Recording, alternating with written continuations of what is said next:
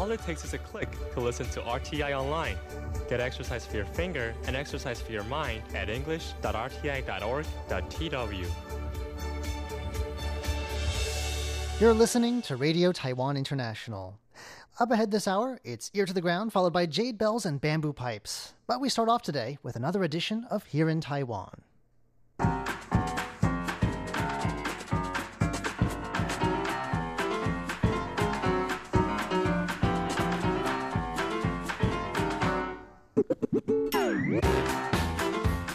Hello and welcome to Here in Taiwan. Today is Wednesday, January 16th. I'm John Van Trieste, and joining me here in the studio today, we've got Shirley Lin. Hello. And Charlie Stora. Hello, John. In just a moment, we'll be hearing about the Taipei Zoo's newest additions. Then a thank you from Japan to Taiwanese schools, and an item about how volunteers are working to save lives in Taiwan's mountains. All that coming up next. Please stick around.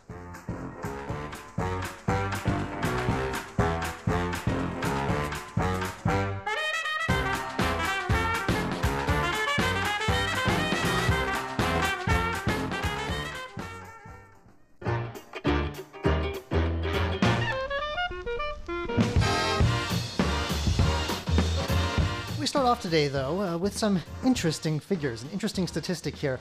More than 90% of workers in Taiwan want to change jobs after the New Year's holiday. More than 90%. Wow. That's practically 100%, isn't it? This is according to a survey done by the job bank Yes123. They released their findings on Monday. And they showed that it's not quite 100%. It's 90.7% of workers would like to change jobs after the New Year.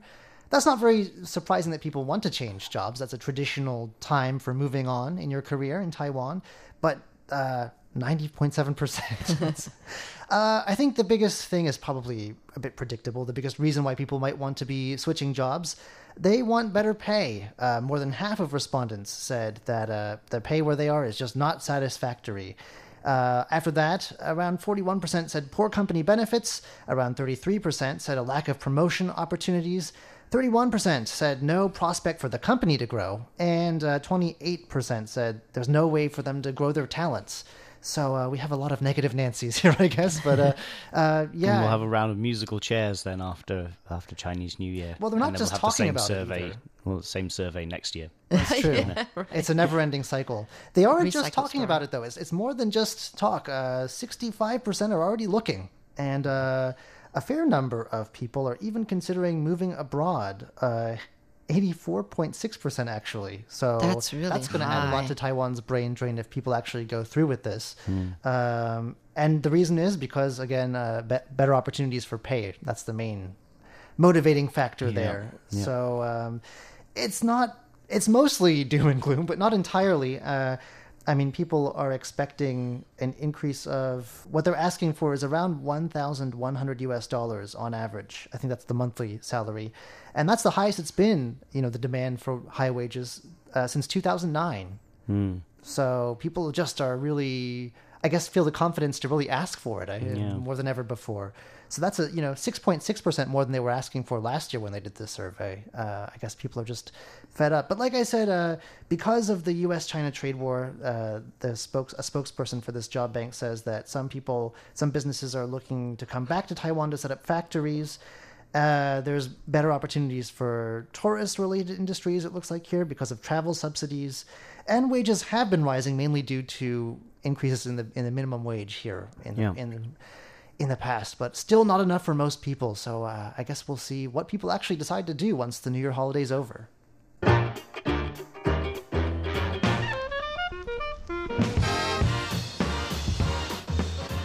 All right, let's meet the latest additions to the Taipei Zoo's collection. Now, I'm a bit surprised by this. I thought that we already had these birds here. I don't want to give too much away, but... Okay. Well, first of all, what kind of animal is it? We're talking about black-faced spoonbills. And they are migrant birds, and actually we welcome them almost, around this time of year, is it? Or actually, I'm not sure. But anyway, every year from other places. Yeah. But we're talking about 4 Just 4 Okay. black-faced spoonbills. They just took a 4-hour flight operated by China Airlines, one of our state airlines, and arrived from Tokyo just Monday afternoon. And so after some quarantine time period, the public will get to see these 4 black-faced spoonbills. They originally were sent by the Tama Zoological Park, which is Japan's biggest zoo and also the first one to preserve black-faced spoonbills, as part of an initiative to create satellite communities of these birds in the region. The program aims to prevent shrinkage or even extinction of these birds due to habitat changes or even the possible spread of disease in one particular, a single territory. So this collaboration between the Taipei Zoo and Tama Zoological Park began in 2009 when a professor from Korea University in Japan, learned the story about the black-faced spoonbill that we once had at Taipei Zoo, nicknamed Happy. Yeah, so Happy was found injured at a farm in Yilan back in 2002.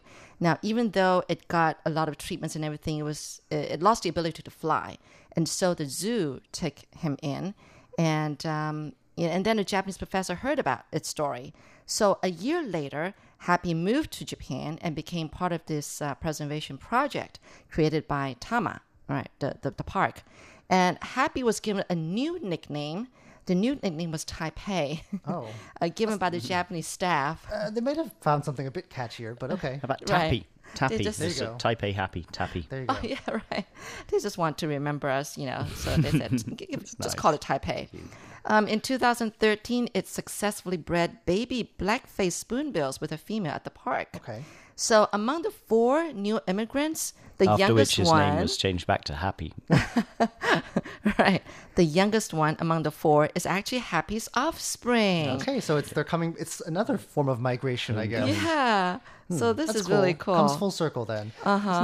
There's an irony here about birds which fly from Japan to Taiwan anyway Right. being shoved on a flight on a Yes, China yeah. Airlines flight to come. Well, that's here. what I was going to say. And these birds, like they winter in Taiwan, or they Yes. stop off in Taiwan if they're flying Yeah. further south. Often, it's They'll have to have the an- idea of having migratory birds in a zoo, though. I mean, Yeah, they they'll have to have want- an indoor enclosure because their instinct is to fly back to Japan Yeah. when the winter's Yeah. over, right?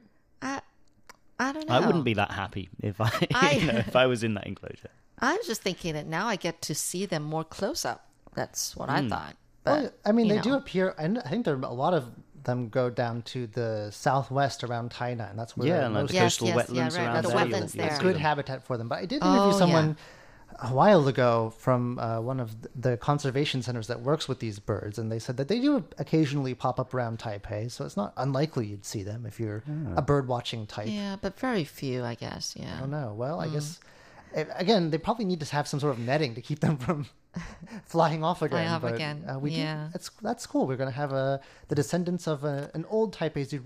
Would you call them an alumnus coming back home? Zoo alumnus, class of '98.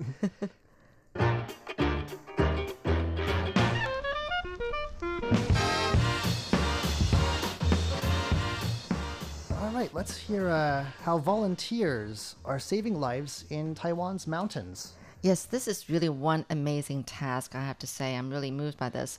A group of mountaineers, about 50 of them, they spent past 3.5 years trying to equip 29 huts on mountains in Taiwan with these portable altitude chambers, or PACs, which is a life-saving device from altitude sickness. Oh. And we're talking about these, they carry these big tubs on their backs. Yeah, I said because I just saw a picture of them carrying these things. They look heavy.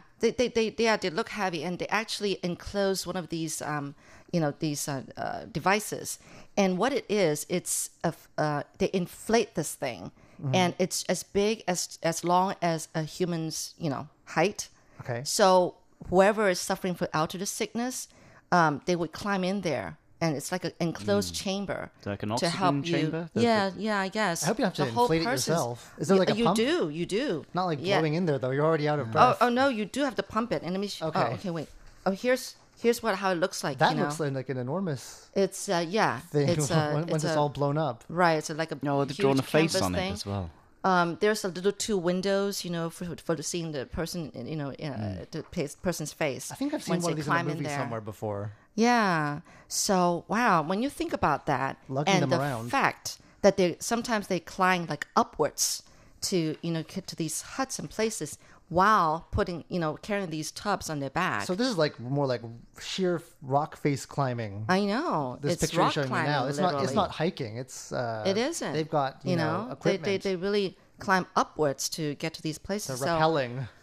So when I think about that, it's just amazing why they decided to do that.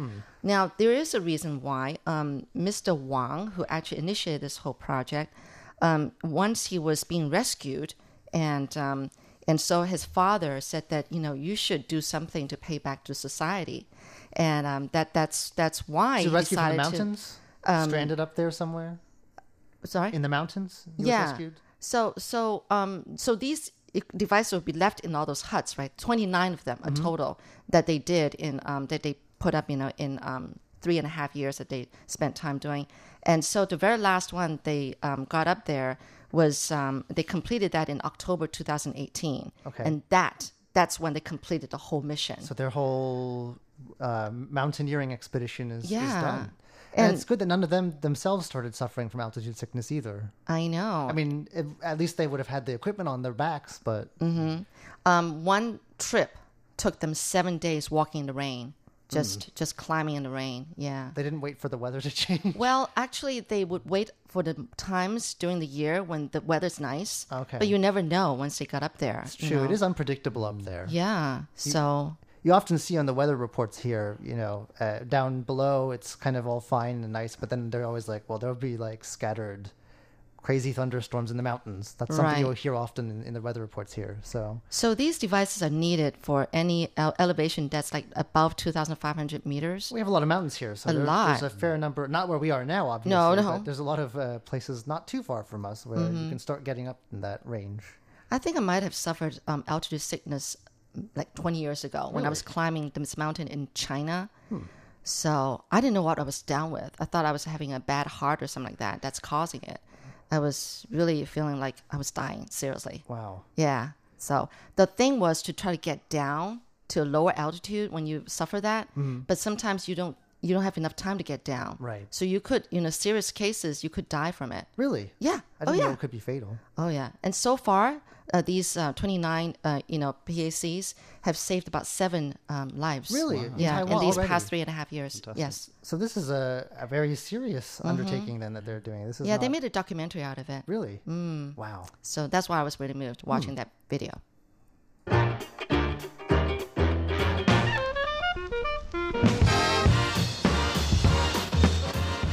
Well, after the 2011 earthquake and tsunami that hit northern Japan, Taiwanese people stepped up and helped out, and it's something that a lot of associations and groups in Japan haven't forgotten. This is a story here about a Japanese non-profit group that's sort of paid back Taiwan by donating 23,000 picture books to first-grade classrooms all over the island. This is a group called XYZ, and it's a program called Heart. It includes, like I said, the donation of lots of different books. And on Monday, a senior official in the education ministry who's in charge of international affairs, his name is Andy B., met with a delegate from the group and to arrange sort of the final details of this donation. So over the years, they've given away books to all sorts of groups around the world, including disability institutes, orphanages, and schools. And this shipment of books to Taiwan, though, is going to be the biggest since the program started, apparently. And this is, again, sort of remembering the generosity of Taiwanese donors after the earthquake and tsunami of 2011. One book that is featured in this article is called You Are the Only One, But Never a Lonely One. And it's kind of a little cute book, and it's trilingual as well. So it's got Japanese. I believe it may have been a Japanese book originally, it looks like. But it's also got English and Mandarin so the kids can read along as well. It's a cute little story about an ant that learns its self-worth. But that's just one example of the many books that is going to be donated and that Taiwanese students can enjoy pretty soon. Well, that wraps up today's edition of Here in Taiwan. I'm John Van Trieste. I'm Shirley Lin. I'm Charlie Starr. Don't go anywhere just yet. We've got Ear to the Ground and Jade Bells and Bamboo Pipes coming your way next.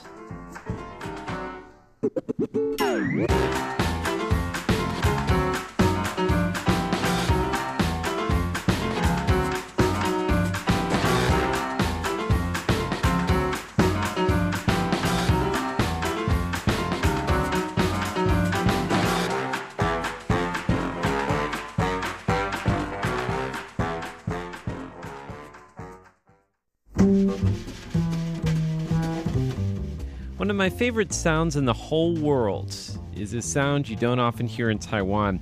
It's a sound that makes me think of my wintertime childhood in America. I'm Andrew Ryan, and in today's Ear to the Ground, I bring you home with me to the U.S., where I recently visited my nieces in Boston on a freezing cold winter day. And together, we recorded the nostalgic sounds of winter. 贴紧台湾的羊耳朵 An ear to the ground.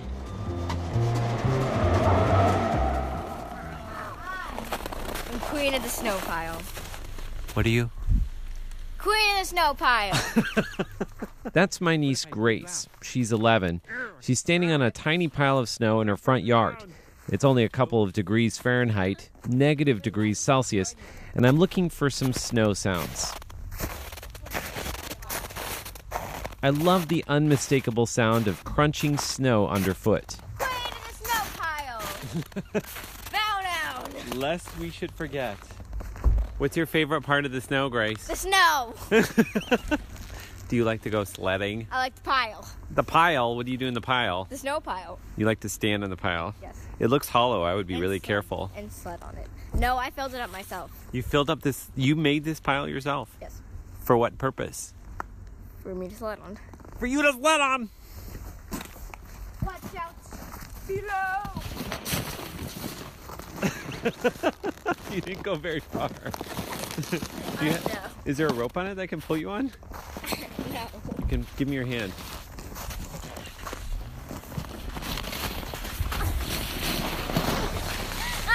Oh, you're gonna fall off!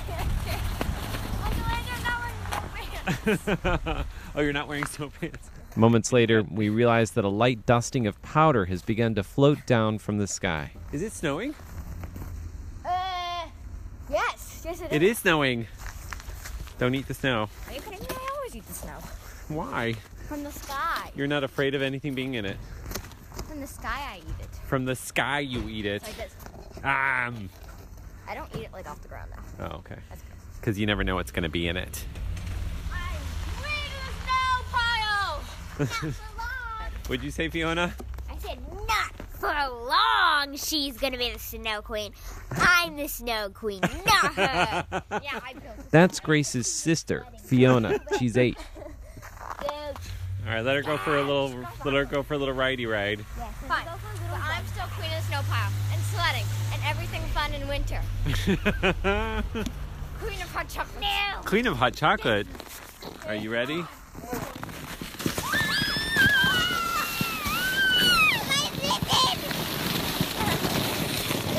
Oh, you lost a glove. Oh, want to hear another funny sound? Yes. What is that sound? Snow and snow. She's making it snow with 2 blocks of snow.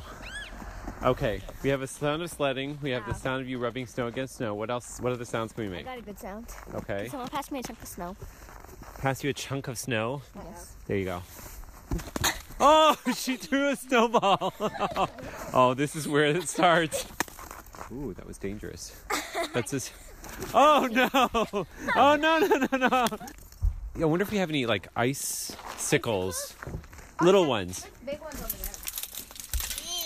From the poor innocent snow lights. Oh, can Got you knock them against each other? Yeah. Watch this. Wow. What about this? It sounds like sand on a boogie board. But it's actually dusty snow on your sled. Or it could be dusty snow on your phone. No, not dusty snow on my phone. All right, I think we're done with this. Happy winter. Happy winter! Happy snow angel. Happy snow day! Oh, forgot. I'm the queen of that too. The queen of that too. All right, you guys win. I'm gonna go in and warm up. All right. You guys coming in? Yeah. Okay. With an ear to the ground, I'm Andrew Ryan. Close the door. Close the door.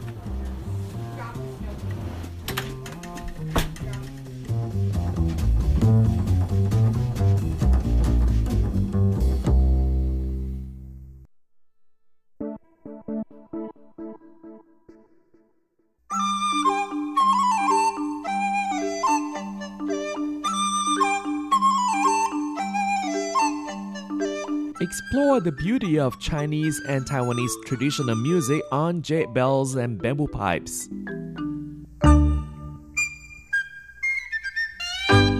Hello and welcome to this week's Jade Bells and Bamboo Pipes. I'm Carlson Wong in Taipei, and on today's show we'll be listening to the second part of The Voice of the Hakka People. Over a period of more than 1,700 years, the Hakka ethnic group has gone through 5 great migrations on Chinese mainland. When did the Hakka people migrate to Taiwan? Historical records indicate that Ma Yixiong and Zhou Yishen, 2 Hakka people from Jieyang County in Guangdong Province, sought to establish a branch in Taiwan of the Lintian Temple in their hometown in 1586 to worship the god Sanshan Guowang, and upon landing in Lugang in Taiwan, they soon built the Linchao Temple, which still attracts many to worship Sanshan Guowang in Sihu Township. To start off our program today, we'll first listen to Not Meant to Be. The song comes from the album of the same title, Not Meant to Be. It was the first ever contemporary Hakka song, composed more than 20 years ago by the lead singer and guitarist Wu Shengzhi of the Sunshine Chorus.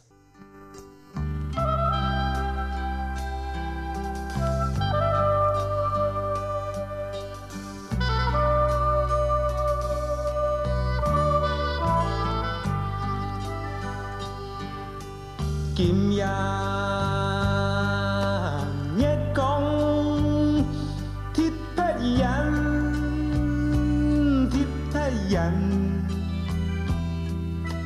Trong hy vọng是真言谈团情有一年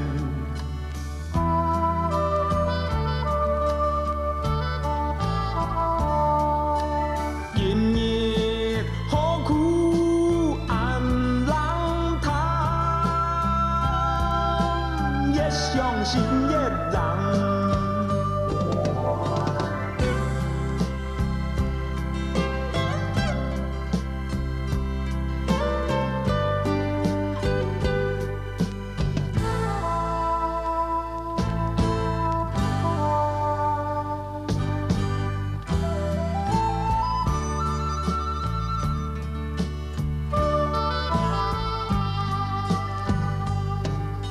心事匆匆讲不完男人立志出乡关何必添麻烦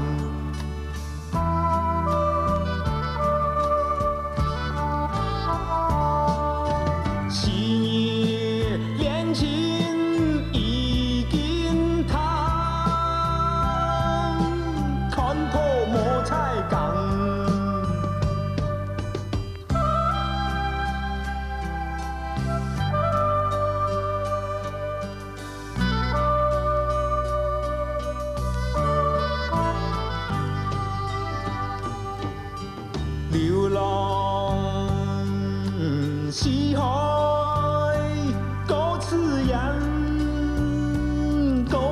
元莫为爱情来刁难大病长有人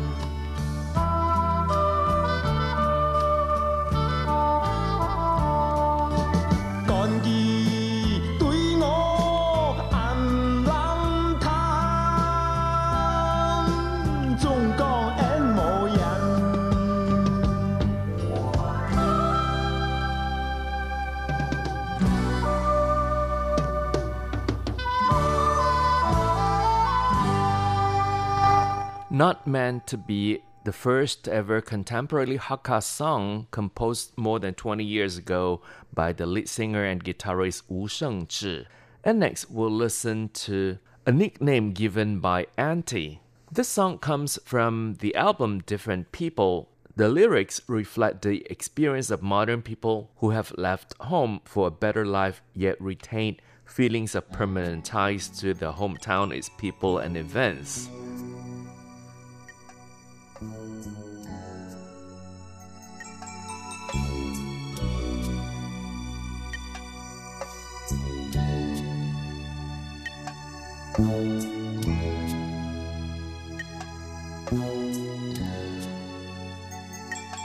你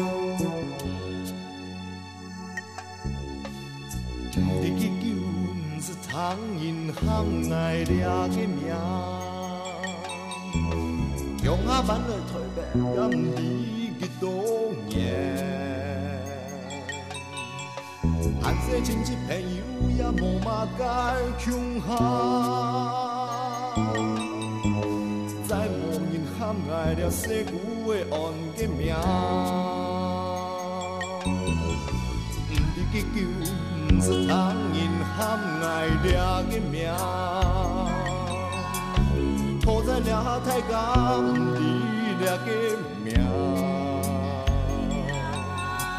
上济老人说彩虹无半片，好在掠无人含爱了世久的安个命。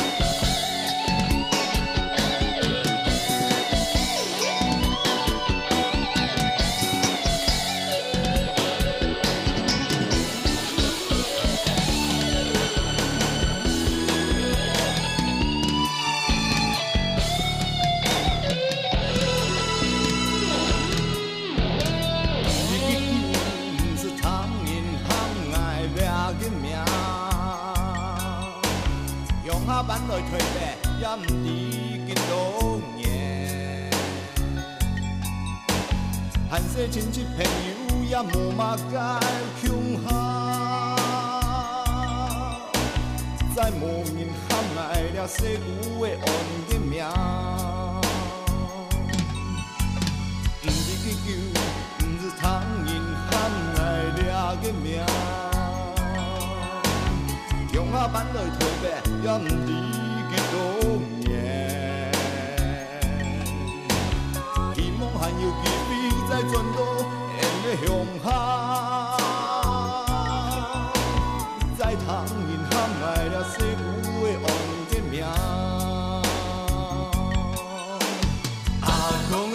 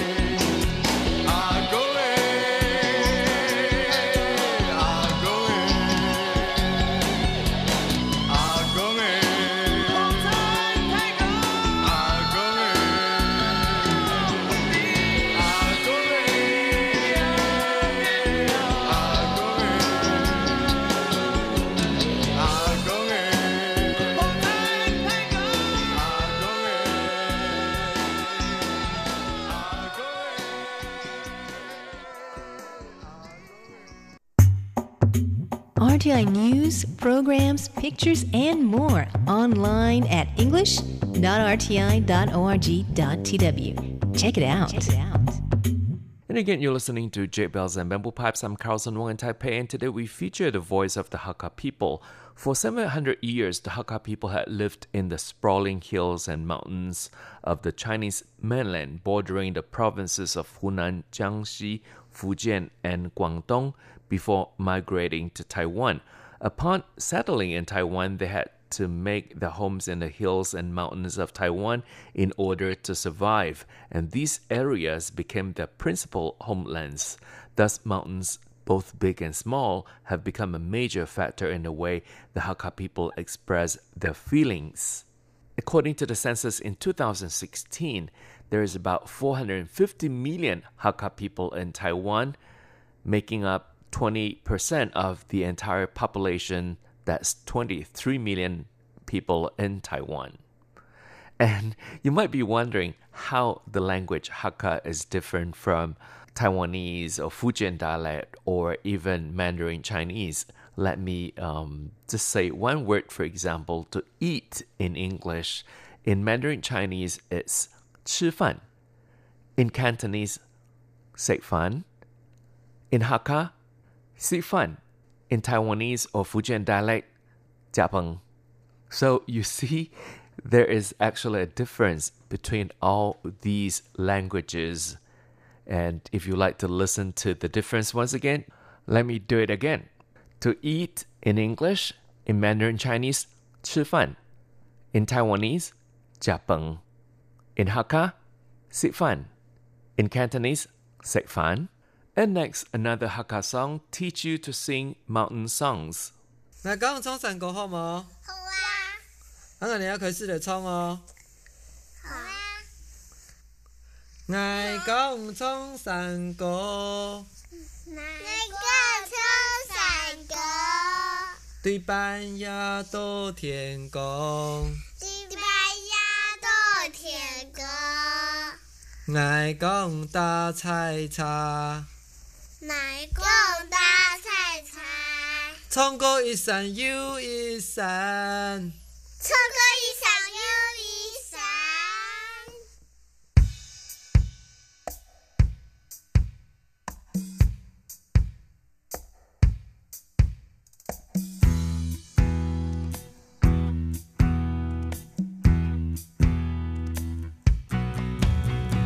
乃公一衝山歌。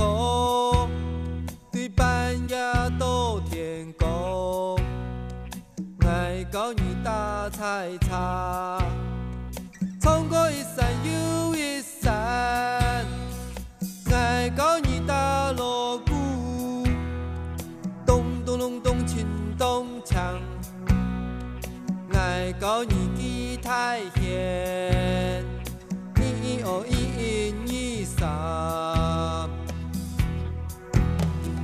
大家強下就衝出來，衝到日頭愛落山，撥款太死也落暖，衝到三江冇半夜，人就來衝山歌，你衝頭來愛衝你，人就來打菜茶。你打鑼鼓愛吉弦，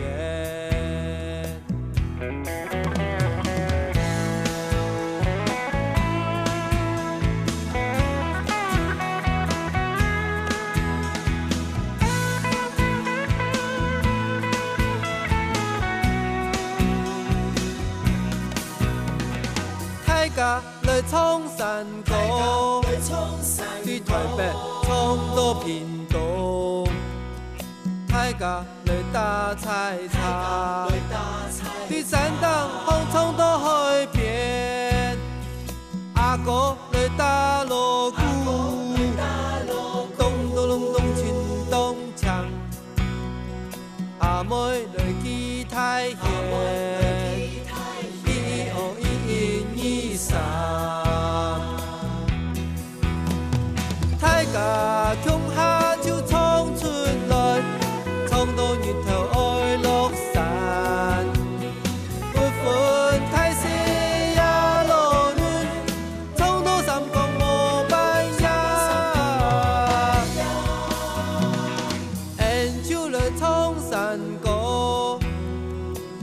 从头来爱从你，恩就来打菜茶，你的路不爱体贴。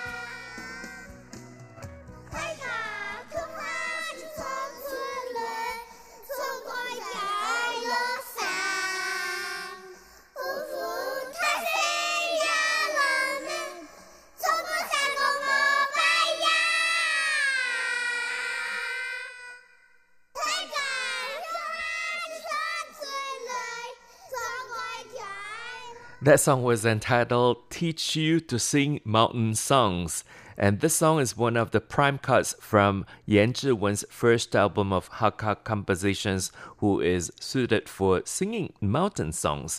The entire album consists of carefree plantation melodies that won praise from reviewers and average listeners alike. And coming up, we'll listen to Where Would You Go? The song was released on the album Whale Songs as part of the presidential campaign of Peng Mingmin during the first direct popular election for Taiwanese president held in Taiwan. During both major and minor elections of recent years in Taiwan, it's been popular to use a musical theme song to encourage support for a candidate. Some directly use popular songs, others have songs custom-made. This song was custom written for a particular candidate and political party, although it was considered a campaign song that expresses ethnic blending. The lyrics indirectly reveal the thoughts of younger Hakka people today about their own ethnic identity and future. The lyricist, composer, and singer all come from Meinong, a small urban township in southern Taiwan.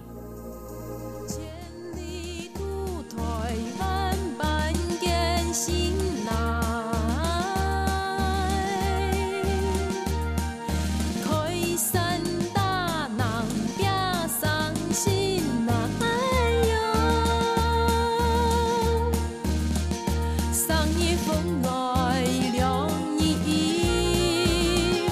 Gõ để không bỏ lỡ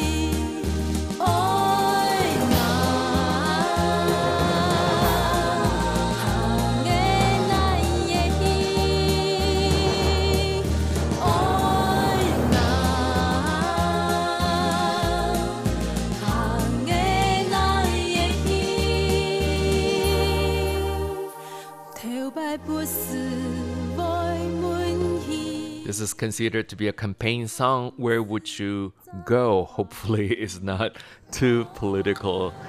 Thank you for listening. Hopefully you have enjoyed listening to the selection of our Hakka music today. If you have any comments and suggestions, please write to PO Box 123-199 Taipei, Taiwan.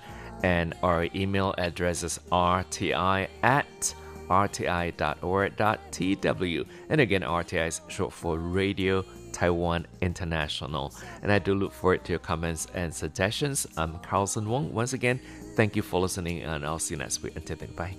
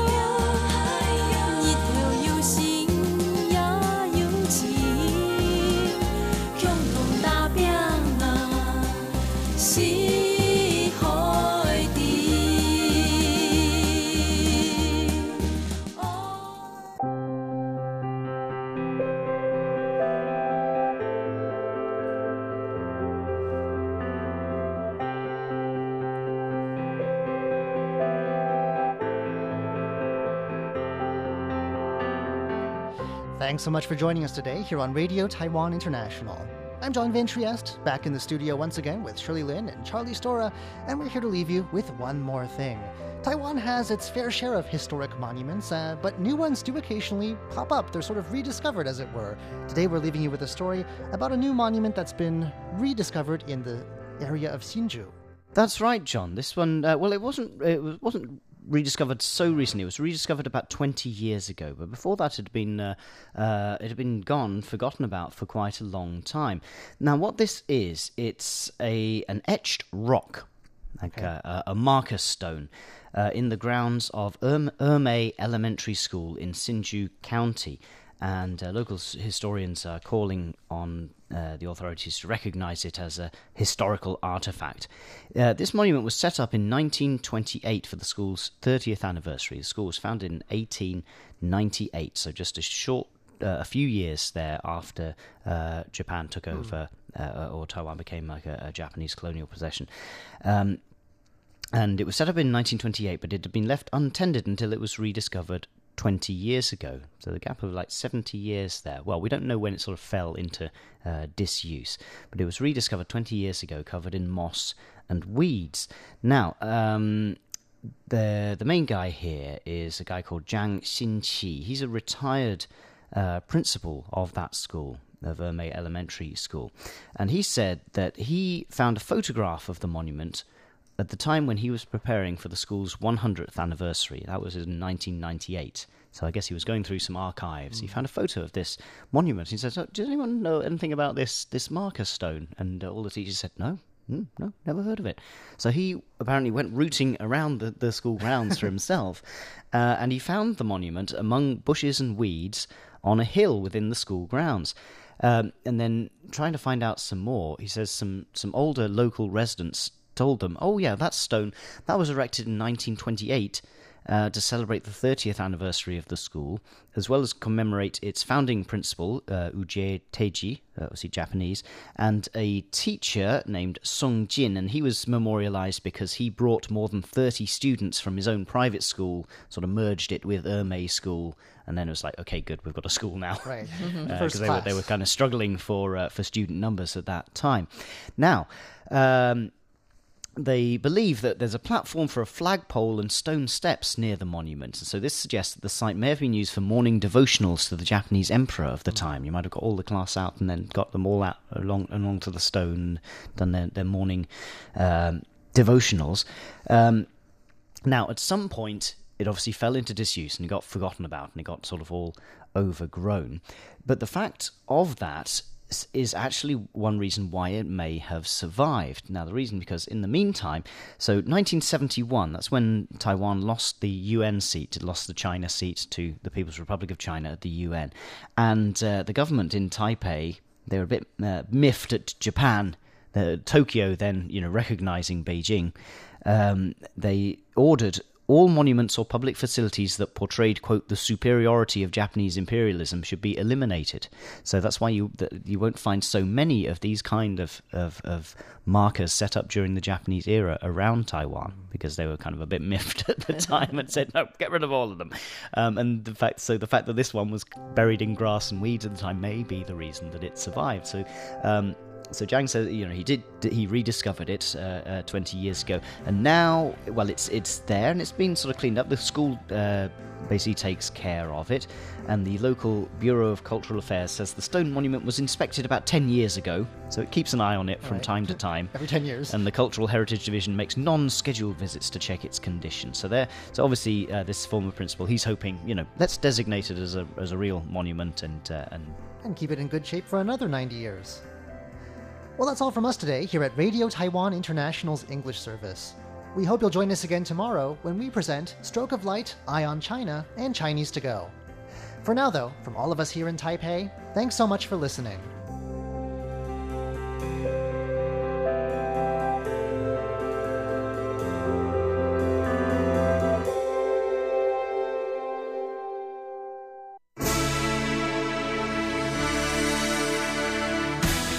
Thank you for listening to Radio Taiwan International, broadcasting from Taipei, Taiwan. Check out our website at english.rti.org.tw. Again, that's english.rti.org.tw for the latest news and features from Taiwan. You can also listen to our programs and watch videos as well. Our 60-minute English language program can also be heard every day at the following times and frequencies. In southern China and South Asia from 1600 to 1700 UTC on 6180 kHz. Again, that's in southern China and South Asia from 1600 to 1700 UTC on 6180 kHz. And in Southeast Asia from 0300 to 0400 UTC on 15320 kHz. Again, that's in Southeast Asia from 0300 to 0400 UTC on 15320 kHz. We'd love to hear from you. Please send your comments to P.O. Box 123-199, Taipei, Taiwan. Again, that's P.O. Box 123-199, Taipei, Taiwan.